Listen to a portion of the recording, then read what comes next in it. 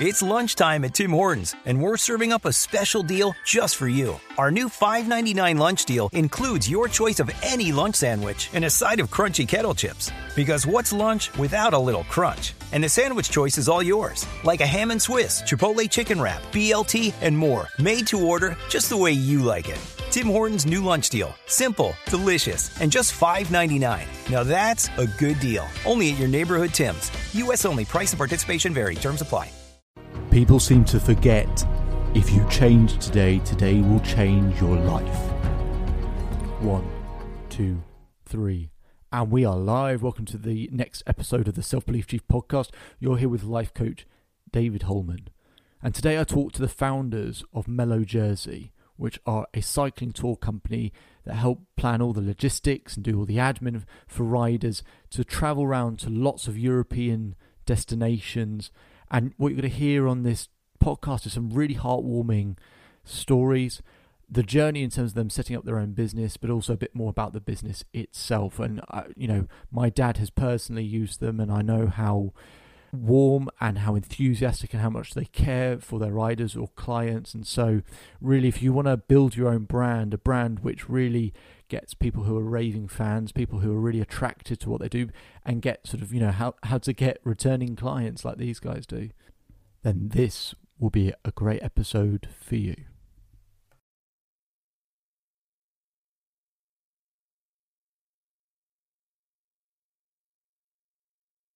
Hi, Emma and Tony. How are you both doing? Hello, we're very well, thanks. Enjoying the lead up to Christmas. Yes, very hectic time of year, but I really appreciate you both joining, and I certainly find what you do very, very interesting. And I think for my listeners in particular, a lot of them are looking for ways to transition from what they're doing to something else, or that passion, or whatever it might be. And you both have sort of had that kind of background of doing something else, but then really tapping into what you're really passionate about. So where I wanted to start this conversation, really just hear as much from as both of you as possible, is for those people that they find that thing where it hits them in the heart rather than the head. They don't sort of think about it. It just sort of lights them up immediately. And they find that thing, but it's also a terrifying prospect to transfer to it. You both found that with this business, Mellow Jersey, and I just would love to hear first and foremost what got you into it, your enjoyment around cycling, and what pushed you over the edge to get going with this business. Okay, but I'll start probably because I was kind of the first person to get started with Mellow Jersey. Tony joined me slightly further down the line, but okay. My background is management consultancy. So I worked in London for a number of years and, enjoyed a really, a good job with a good income, a challenging job and in many ways quite enjoyable in terms of a really good career move, but got to the point where I was still sitting there in the office every day thinking, oh gosh, I really can't see myself doing this forever. Why am I doing this now? And essentially just doing that job to have the funds and then the time to do the stuff that I really enjoyed in my life. So historically, I've come from a rowing background, so I used to row quite competitively, okay. And then I transitioned into cycling like a lot of other rowers do when they retire from rowing, mainly as a way to keep fit and continue eating vast amounts of food without turning into a beached whale. And then basically, left that management consulting job with initially no plan about what to do next. I knew that, that wasn't going to be the job for me forever, and just thought, right, well, I'm going to have to make a stark change to do something completely different. Mm-hmm. And initially just went to do something fun and went, followed my passion and love of sport and travel, and went and worked abroad over in Mallorca as a ride leader, as a kind of cycle guide, and then from that point carried on and set up the business. But it was very much it wasn't a light bulb moment of, right, this is what I want to do. I've always loved cycling. Mm-hmm. It just kind of found its way through trying different avenues. And Tony's got a similar story, really. So to a vast extent is the same story, really. I did a Land's End Underground sort of ride as a customer many moons ago, and one of the things that struck me was the amount of energy I could see bouncing off the people that were running that trip. People that were the cycling guides on that tour were just so full of energy and so happy, and clearly worked very long hours, but just when you got to that finish post, you could see that they were just so super excited for everyone, and being part of the energy that completing a ride like that sort of generates. So that stuck with me. As much as the ride was incredible for me, it stuck with me that these guys are obviously loving their jobs. Fast forward then to me 6 or 7 years later, being in a project management role, caught in the corporate world, having just completed a financial year where we'd hit a very, very tough set of targets, and sort of being in a boardroom the next day, having had praise heaped upon us the previous day. We were in the boardroom, then being told that we weren't good enough, and start again. So I kind of took that moment to think, well, why have I slogged my guts out? We've achieved this sort of milestone. We got there, and ultimately, what have we achieved? We've achieved a number on the bottom of a spreadsheet, and that number is no longer good enough. So we're starting from afresh again. No one remembers yesterday in that respect. So it was just a case of I'm putting these long hours in, and for what end really? I need to make a change. And similar to what Emma said, really, the cycle guiding was an avenue for me to go and pursue. I never intended it to become what it has become, but serendipity brought Emma and I together after I'd spent 2 years working as a freelance cycle guide for other companies. We found ourselves together in the French Alps, and that's kind of where this Mellow Jersey adventure has sort of grown legs even more for me, and it's just become that's become the passion now.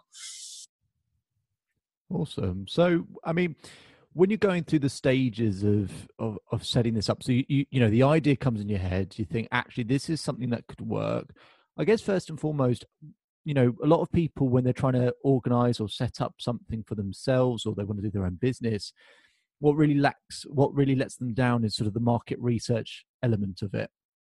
And so how did you go about, obviously, you're in the cycling environments, you can see what people like and all of that stuff, but when it comes to market research, how did you go about it? How did you go about kind of realizing that actually there is a space for Mellow Jersey to enter, where we can actually, not only set ourselves up, but actually contribute and help other people in a way that it sounds like you weren't able to do necessarily in your corporate job. So, from that research, how did you see the demand there? Well, I'd love to sit here and say, I went about this in a really structured fashion. All that knowledge that I got when I was management consulting, into practice and did it really diligently. But the reality of it is that just wasn't the way it went. So essentially, I loved what I was doing when I was in New York working for somebody else. And I just thought, this is what I really want to do. I need to create something, or create a gap that I can carry on doing this and keep living this lifestyle. And I think there's a lot to be said for, if you are really enjoying what you do, that you will bring people along with you on that journey. So it's lovely. Like for me, it was just a case of carrying on doing that and trying to find my own kind of tribe, as you say, of people that were keen to come and do it with me. So as it developed over time, it has kind of developed over time, and I've looked at it with a bit more of a strategic focus, but there was immediately identified a bit of a gap in the market on the women's cycling side of things. So see, cycling has been quite historically very male dominated, so it's probably the only place where you ever go as a woman where you don't have to queue for the toilets when you go for a cycling event, which is amazing. But the level of women's participation in cycling has really increased recently, which is great in terms of getting ladies into the sport, and also seeing the positive impact it has on kind of self-confidence, getting fitter, challenging themselves by climbing these mountains.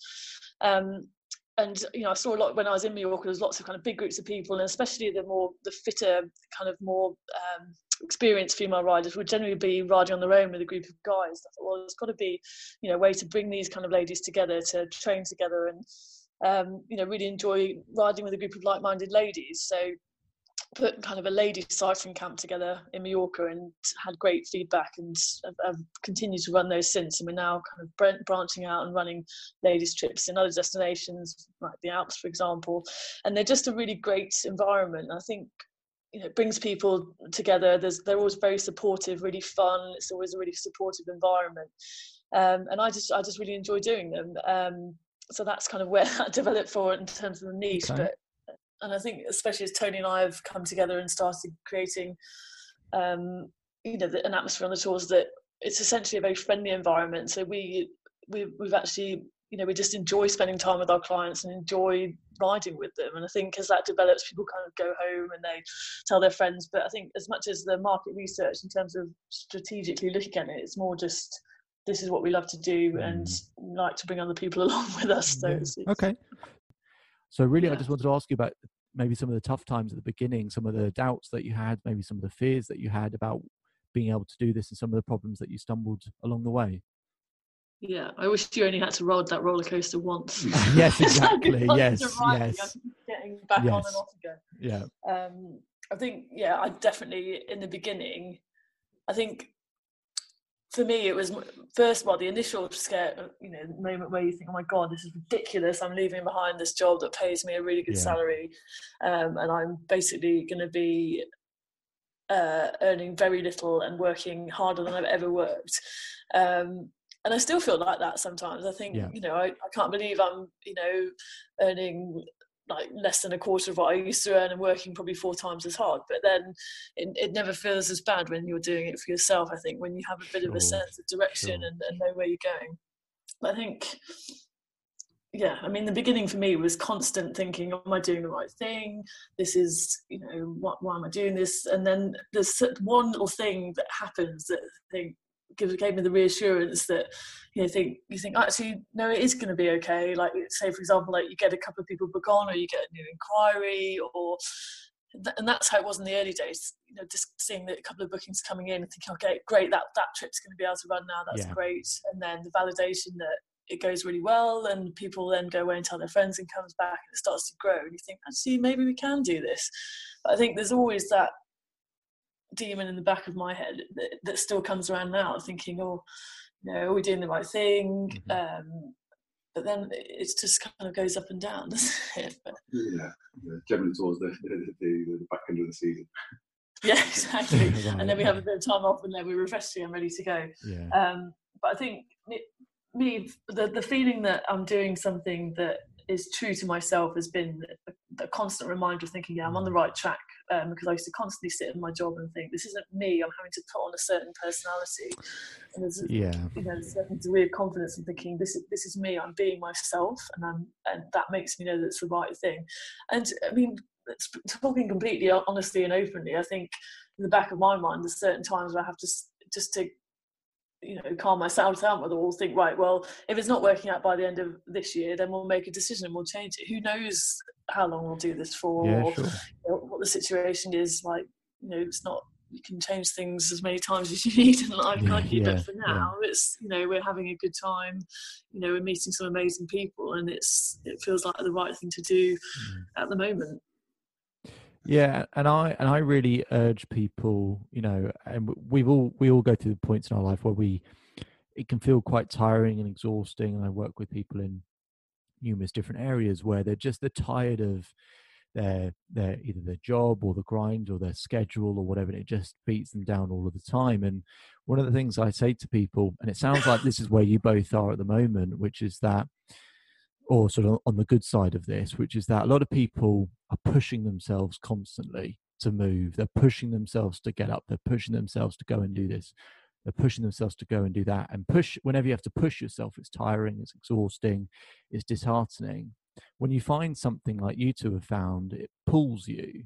And when you get pulled, it gives you energy, and hopefully gives you a boost, and hopefully it pulls you through those tough times, it sounds like.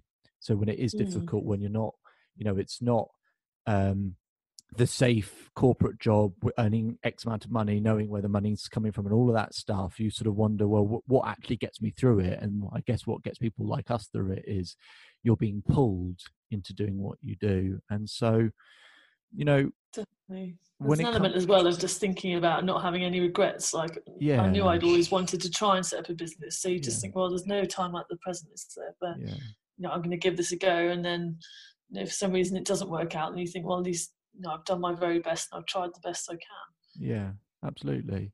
And I just want to change tact a little bit, where I have a lot of people who speak to me about kind of work-life balance, and specifically, what's that? Exactly. It's interesting you say that, because I'm of the opinion that I don't believe in work-life balance particularly, and what I mean by that is, to find something that kind of meets all your needs at the same time, where actually, and a lot of people when they say work-life balance, they're talking specifically about a partner or spouse, and actually the time that they get or don't get because of what they do. And I believe a bit more in work-life integration, which is that if you've got a way to integrate your passions into your job, which can be shared between two people, that's a really good way to go about it, a really good compromise. Now, I'm not saying work-life integration is possible for everyone. I'm not saying it's an easy thing by any stretch of the imagination.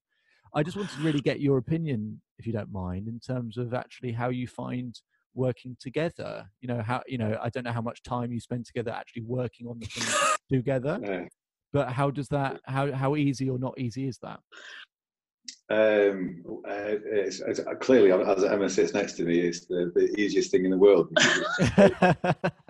Be honest. But no, I mean, to be honest, that question is obviously you're going to have challenging times when you spend 24 hours a day in each other's company, and it's not a case of there are no definitive lines between at 7:30 in the morning saying, okay, see you later, I'm off to work, and at 6:30 in the evening coming back and preparing an evening meal together.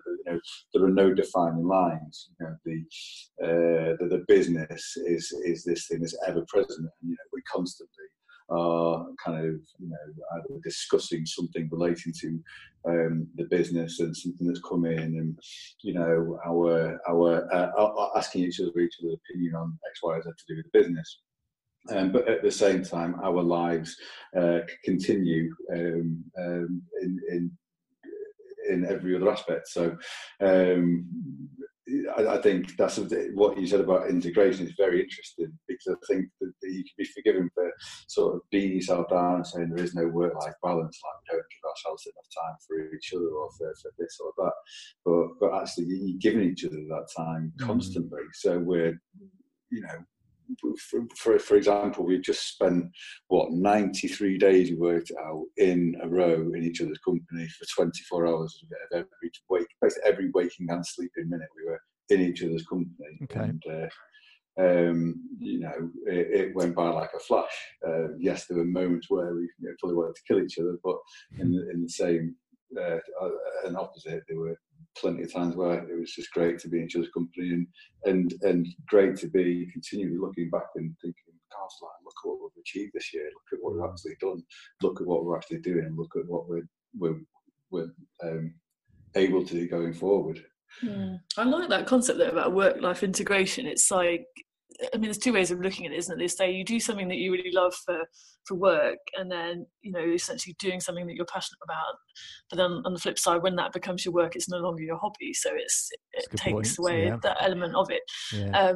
But then I say that we've worked really, really hard, but then we're really lucky in the fact that we've spent this year in some amazing places with amazing people, and that it's. I mean, sometimes you can. Sometimes say, it doesn't even feel like work, but then there's sometimes where it really does. Sure. Yeah. Overall, on the balance, like going back to the whole balance thing, you think you sometimes have to take a step back and think, well, actually, like we could be just sat in an office every day, and we're not. We're in some amazing places and showing and helping people have amazing adventures. So. It's definitely a balance. I mean, for me personally, I sometimes find myself, you work so hard or do so many hours that you get to the point where you're almost so in the work that actually you almost forget the strategic element of it, and that it does take, well, either someone or it takes you to just sort of almost click your fingers at one point and go, what am I doing? Like I'm just working, and actually I could be saving myself some time here by just stepping away so I can see the whole picture again. Because I'm it's very hard to see the picture when you're in the frame. And so how do you find that aspect of it in terms of, it sounds like there's a lot of work goes into it. It sounds like you get the opportunity to step away to a certain extent when you actually get to go on the trips and the adventures. So that must really help to a certain degree. But how easy do you find it to almost step in and step out of the work, if that makes sense?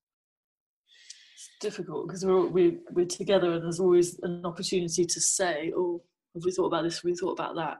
I think one thing I've learned, especially this year, so we just come to the end of year 3, is that what you did in the beginning doesn't necessarily work now, and it's having to constantly change and adapt your approach. So say, for example, year 1 we did 3 trips, so I had all the time in the world in between to A, work a different job and earn some money, and B, just plan and get ready for that. Whereas this year we did a lot more trips, 32 trips between us, in different forms, either freelancing or with Melody Jersey, and you don't have that time. So now you're thinking, right, we're going to have to adapt again and think, right, for us to keep moving forward and have the time to do that strategic stuff and looking and planning and looking where the business is going and getting more business and contracts. Maybe we won't be going on all the trips all the time, or maybe we need to do things a bit smarter and constantly trying to think about that. It's consciously finding the time and accepting that's not a waste of time. That there is always a million things to do, but that stuff is still, just as important to work as efficiently as you can. Yeah, I mean, go on, Tony. Sorry, in terms of sort of stepping in and stepping out of it, I think there is a degree of reining each other in at times as well. I think. Okay. You don't mean much reining. Well, I was being polite. Okay. I think Emma certainly, can never be accused of being work shy. She will work till, every waking minute she'll be doing something or other. I think the lesson to be learned again from this year is sort of just knowing when to say, right, it's time to take a break from this and step away from it altogether, just so you can be refreshed and renewed. And again, and to coin the phrase work-life balance, I think you just need to find that equilibrium.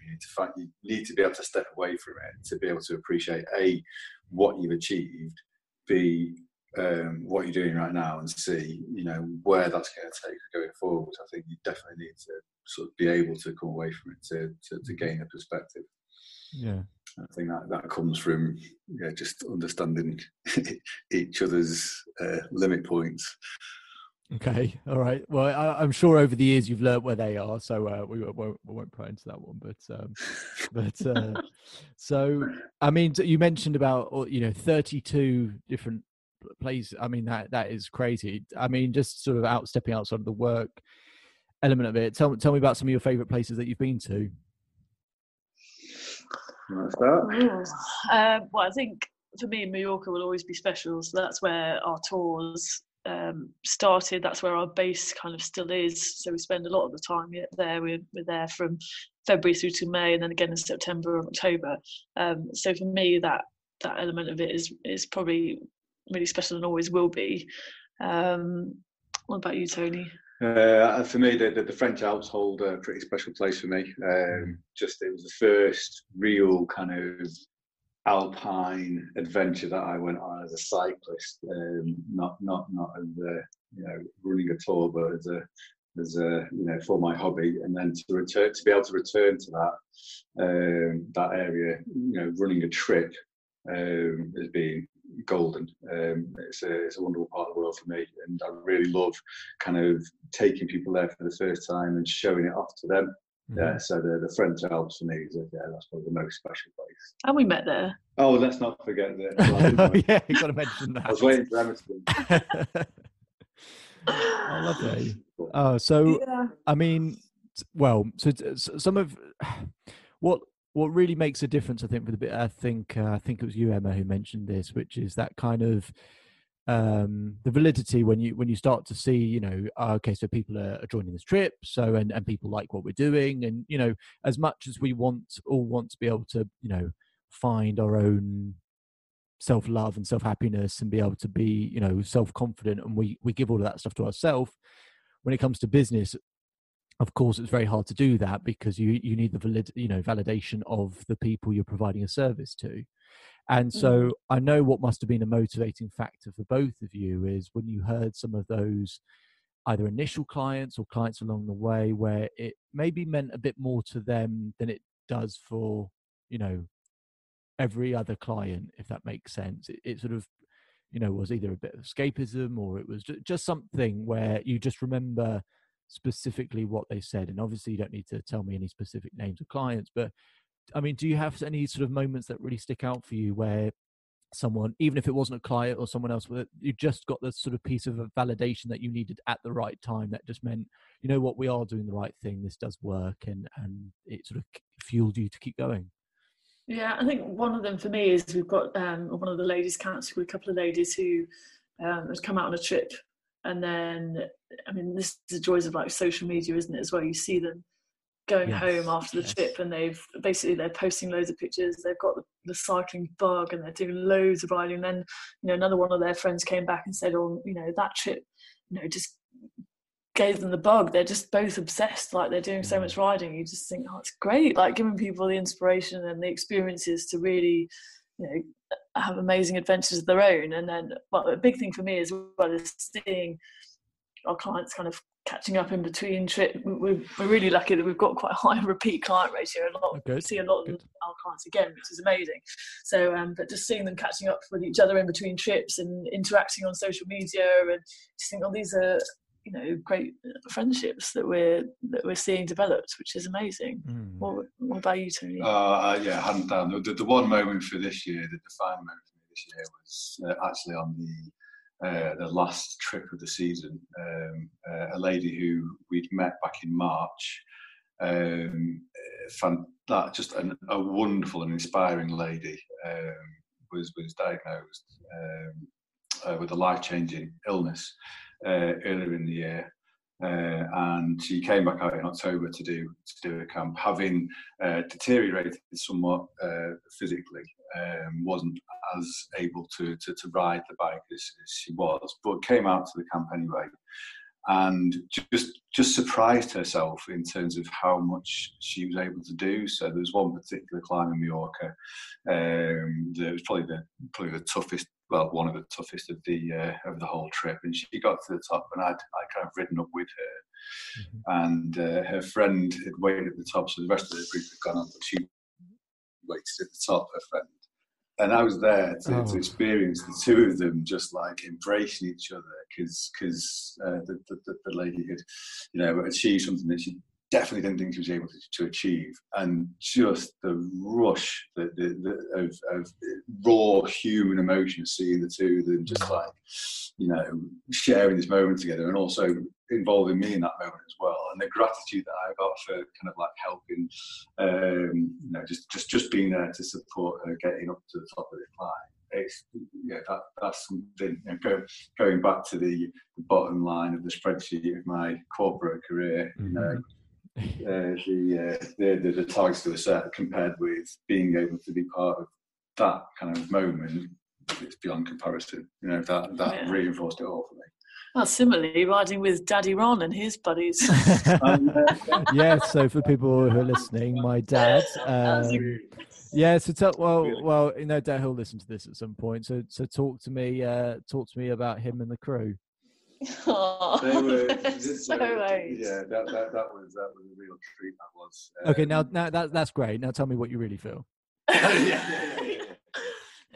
Honestly, that was an amazing. So, for anyone that's listening, so David's dad, Ron, has got an amazing friend, Tony, and their friend Colin. So Tony has Parkinson's, and I was lucky enough to ride with them on day one of Where the Roses Coast to Coast UK. Wettest day. Was it August, which you would expect to be sunny, which was in reality the wettest day I think I've ever spent on the bicycle. But seeing Tony being an absolute trooper, and completing that day, which is a challenging day for any cyclist, was incredible.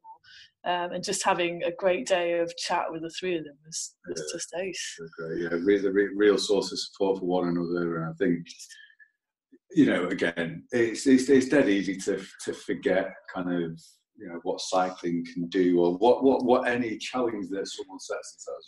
It's very easy to, because you do so many trips a year, you see so many cyclists a year.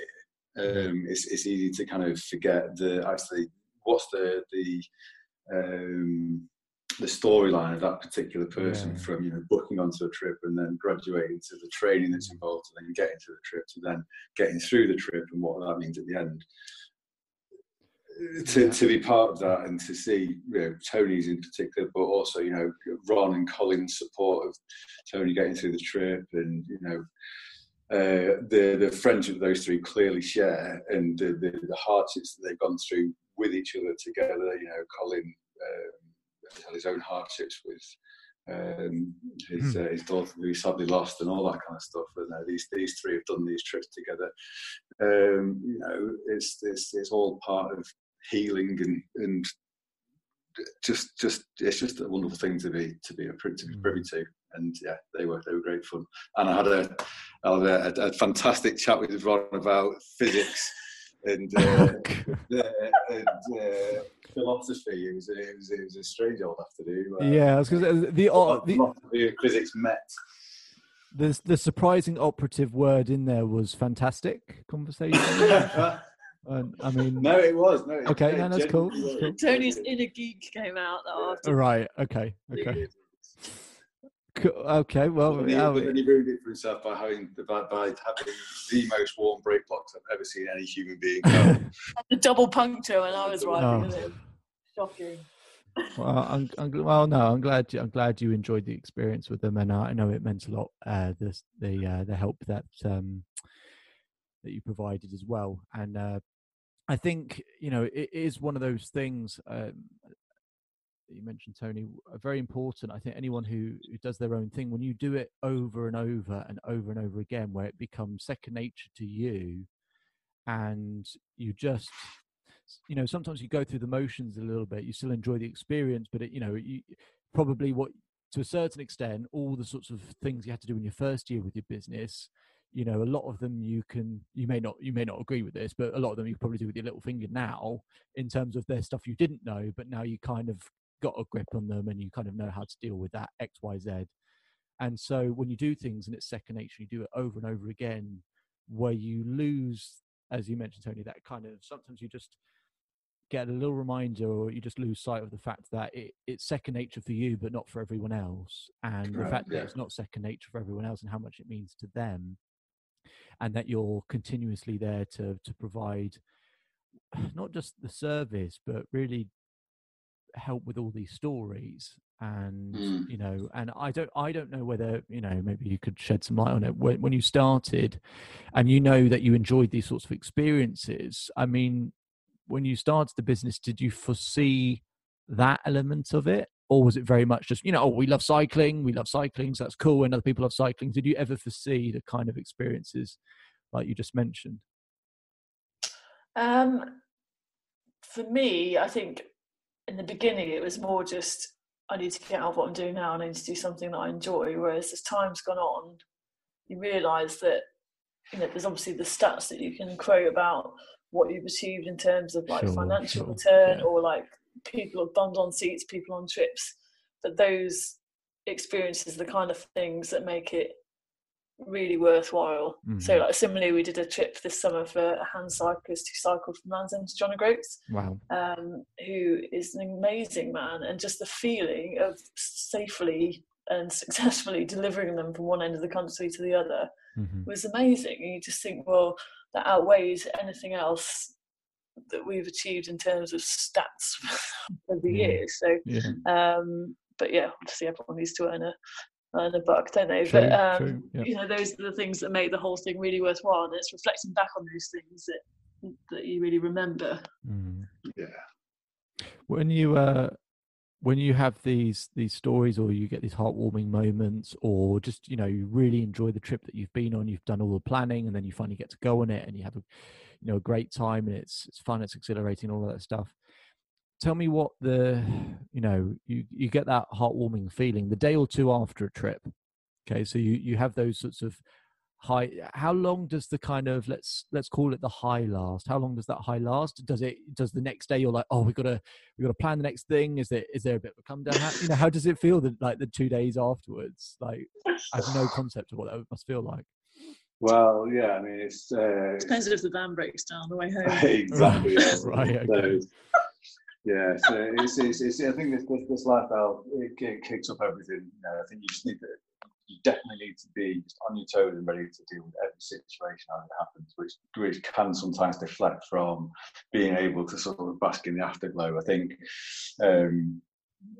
Emma, hopefully you agree with this. Like, as we look back on the season now, having sort of decompressed, we can look back at it with an immense amount of pride, and the afterglow kind of comes back once you sort of, you sat there and say, hey, remember that day when, or that kind of stuff over the season, where you can really look back at it. At the time, in the moment, it's obviously wonderful, but you've also got to be continually present to deal with what's in front of you. So it's a very, very fast-moving environment. So it's kind of the case of, deliver a trip, leave these guys with a wonderful set of memories, and hopefully they come back. But then you've got to back the nature of it and move on to the next trip. Very often over the course of the summer, you'll finish one trip and then go straight on to the next without any break. Right. So it's really difficult to sort of stay in that moment for very long, because you've got to just reset the clock and start again. Okay. But that said, it definitely, when the season's finished and you sat there, with a glass of wine, thinking, yeah, we did a good job, and being able to replay those moments in your head. They're memories that will last for us, as well as people that we've sort of been there to help create them for as well. So I think that's a really important point. And me personally, I mean, I use an application called Workflowy, which is basically a list function, and every day I try and add something to that list, which is sort of, whether it's types of heartwarming moments, whether it's something very simple that you can be grateful for or whatever. And, through the toughest of times, you mentioned about being able to sit back and reflect, and that the reflection aspect is so important. I can't stress to people how important that is, because otherwise you just miss all the things. And, the longer the time goes by since the event happened, you sort of forget certain elements, and you forget some of the pride and the joy. And so the more times you can reflect, the more times you can experience those feelings over and over again. So for me personally, I like to write it all down and just have a huge long list of all these things, so that I can read through the list and kind of not forget anything and relive those moments. So I think it's great that you guys get an opportunity to do that. And so I think I'm sure a lot of people who'll be listening to this will be reflecting on this themselves, and they'll be thinking, what, that thing I'm really passionate about, there are the pitfalls, the highs, the lows, but actually that I'm craving that feeling that Emma and Tony are talking about. That's the feeling I'm missing, and they'll be able to feel that and recognize it. And so I'm sure there isn't a definitive answer to the following question, but it'd be good to just get your opinion, which is, when it comes to leaving your job, when it comes to leaving the comfort or the certainty or the safety of the finance, the income and all of this stuff, to go and try and do something that you're passionate about, that you feel that actually you will regret if you don't get the opportunity to at least experience or do for a while, when would you suggest is a good time, a more opportune time, or an indicator that actually, now's the right time to leave your job, now's the right time to try it? Or do you not even look at it as an indicator? For you both, you just kind of go, you just have to have a compelling enough reason to go, I have to do it now. It's not just something I want to do, I have to do it. So if you're able to give any people some sort of indication on that front, that might be really helpful for letting people know when's the right time to actually take that little step, or take that big step rather. I think it's got to be right for everyone individually, hasn't it? It's a really difficult question. For me, it was kind of that period of thinking this is the wrong thing went on for far too long, like way too long, like a couple of years. And I found that as soon as I made that decision and I handed my notice in and I started on this journey, the whole thing just falls into place, because once that security is gone, it's gone. And then you then just have to figure out a way to make it work. And there will always be something that comes up at the right time when it's needed, an opportunity that comes your way. So for me, it was a case of I went cold turkey from work. I did that experience. I set up my business. And then from then I still did some contracting. I still did a bit of freelance work, and I fixed term contract, and you just think, you know, you find a way to make it work. It's just a case of that the hardest bit was sitting in that feeling of insecurity, going, oh, am I doing the right thing? Is this the right thing? Should I do this? Should I do that? Have I got enough money to last me X amount of time? But then the reality of it is, once you've done it, you just have to keep putting one foot in front of the other. What do you think, Tony? Yeah, I mean, again, I think there's trying to come up with a succinct sort of soundbite to say this is the time to press the button is very difficult, because I think it's different. Absolutely. For me, I think if the fear of waking up at 50 outweighs the fear of not getting paid at the end of the month, then I think that's a pretty good start. Like, you know, waking up at 50, having been in the same job for 30 years and not kind of gotten anything out of it, you know, then if the fear of that is outweighing the fear of not getting paid and not having a dental plan, then time's now to jump. And there will never be a perfect time for it. You can plan for it as much as you want, but life has a way of getting in the way and you know, putting bumps along the road. There'll never be a perfect time to do it.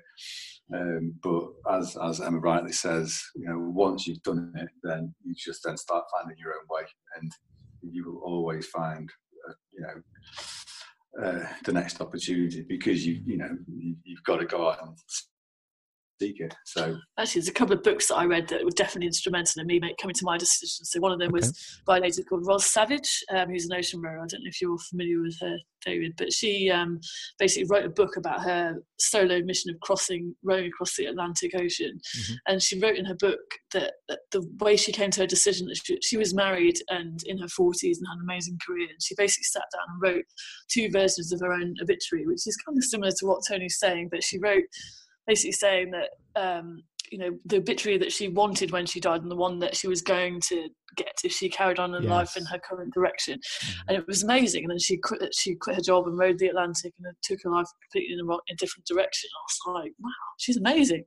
And then the other one was Susan Jeffers, who wrote feel the fear and do it anyway.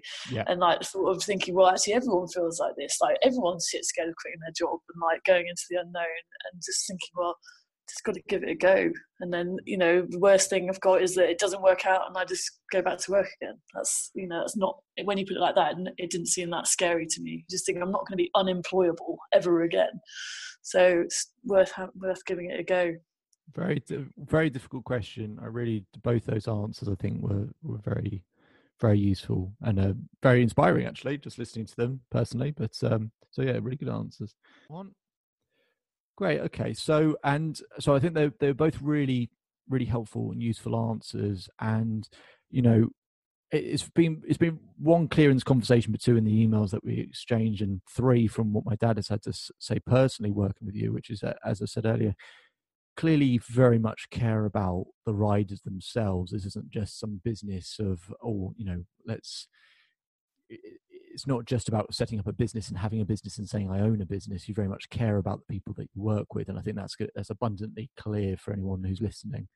And so, you know, in terms of like the opportunities that you've provided for people before, and in terms of, you know, what expectations are like on a trip, what people should prepare for, and you know, basically if someone listening was interested in going on one of your trips, what's the sort of typical timeline, what's the sort of opportunities, and what should they expect going on the trip? In terms of what we offer for a trip, so for your riders, so, you know, I'll be interested in a minute to ask about what your current events coming up will be, and, you know, people may want to go on those, but just in terms of, you know, let's say a standard event or adventure that you're going on, you know, what can people expect and what should people prepare for, and along those lines? Well, I think we go with the mantra that what we want to sort of focus on is, you know, allowing people the opportunity just to want to be able to focus on the cycling and on the social aspects of it. So we try and take care of all of the admin that's around a trip, all of the logistics that they need to think about. We try to think about for them. So riding your bike. basically, riding on, having a good time. But I mean, in terms of specific destinations as such, like our main base, as I mentioned before, is in New York. So we do a series of fixed base tours over there. So you kind of stay in one hotel, you go on a ride every day, have some lunch out somewhere, a coffee stop, for example, and then head back to base to kind of chill out in the afternoon, get some sunshine, enjoy some food and a couple of drinks. And then we've basically, over the last few years, we've developed our offering outside of Mallorca. So we're now running trips in the French Alps, both mixed and women's only. We've also done tours to Sardinia and Italy, and then new for next year we're doing a slightly different trip actually, where we're going across the Pyrenees, so a kind of point to point across the Pyrenees in September. So yeah, we continue to add some destinations and change the profile, and we also take people out to some European sportives, so big kind of mass participation cycling events where we'll essentially kind of look after you from the moment you touch down at the airport, take you to the area, sort out your hotel, food, transport, and then you just have to rock up and have a great ride. So that's the ethos of what we're offering, really. Okay. And so before we sort of wrap up, and it'd just be helpful to share where people can access these rides, or they can book onto these rides, I would ask you a final question, which is there a place that you both have, either that share the same place or both have in mind, where you really would love to go that you haven't been able to go yet?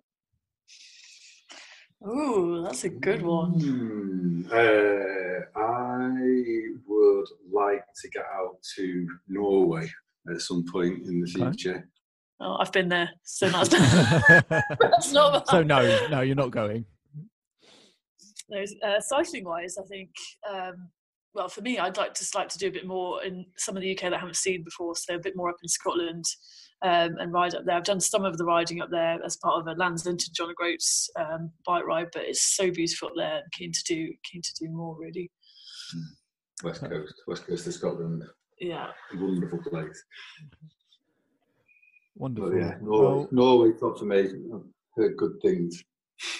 Okay, perfect. So I just want to say I really appreciate you both being on here, and your enthusiasm really does shine through for people, and I'm sure for a lot of people listening, they can feel that enthusiasm. And I always think exercise and community is a really powerful combination for one's kind of mental well-being. I think it's really good for just life in general. It really meets a lot of our basic human needs that we're all searching for. And so if people are really excited by those aspects, if they're really excited about meeting people with a similar interest, or they want to start a new adventure, or they want to try something different, or whatever motivations that they might have got from listening to this, and they think, yeah, I really, really want a piece of that, where can they find you? Where can they see your latest events going on your next event? So full information available on the website, so www.mellowjersey.co.uk, or we're also on Facebook and Instagram, so please do get in touch.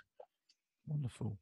So I really suggest checking out, mostly, well, in part because, as has been mentioned a few times, my dad personally has experience working with those, so I can say secondhand that he certainly really enjoyed the experience, but two, the support and the foundations that are laid out. And it does certainly sound like all your concerns in terms of if one of the things you hate about booking trips and adventures and all of this sorts of stuff is all the admin that comes with it, it sounds like it's very much handled for you as well. So I think it's a really good opportunity. So don't hesitate to get in touch with them if this is something where you think you're at a point in your life where you think, actually, yeah, I really would love to try that. But aside from that, Emma and Tony, it's been a real pleasure speaking to both of you, and just say the work that the many stories that I've heard personally, but also some of the ones that you've shared today are very heartwarming, and I love meeting people who share a common goal in really making a difference to other people's lives. So I just wish you all the best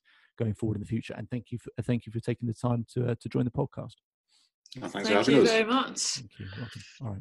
Say goodbye to your credit card rewards. Greedy corporate mega stores, led by Walmart and Target, are pushing for a law in Congress to take away your hard-earned cash back and travel points to line their pockets. The Durbin-Marshall credit card bill would enact harmful credit card routing mandates that would end credit card rewards as we know it. If you love your credit card rewards, tell your lawmakers, hands off my rewards. Tell them to oppose the Durbin-Marshall credit card bill.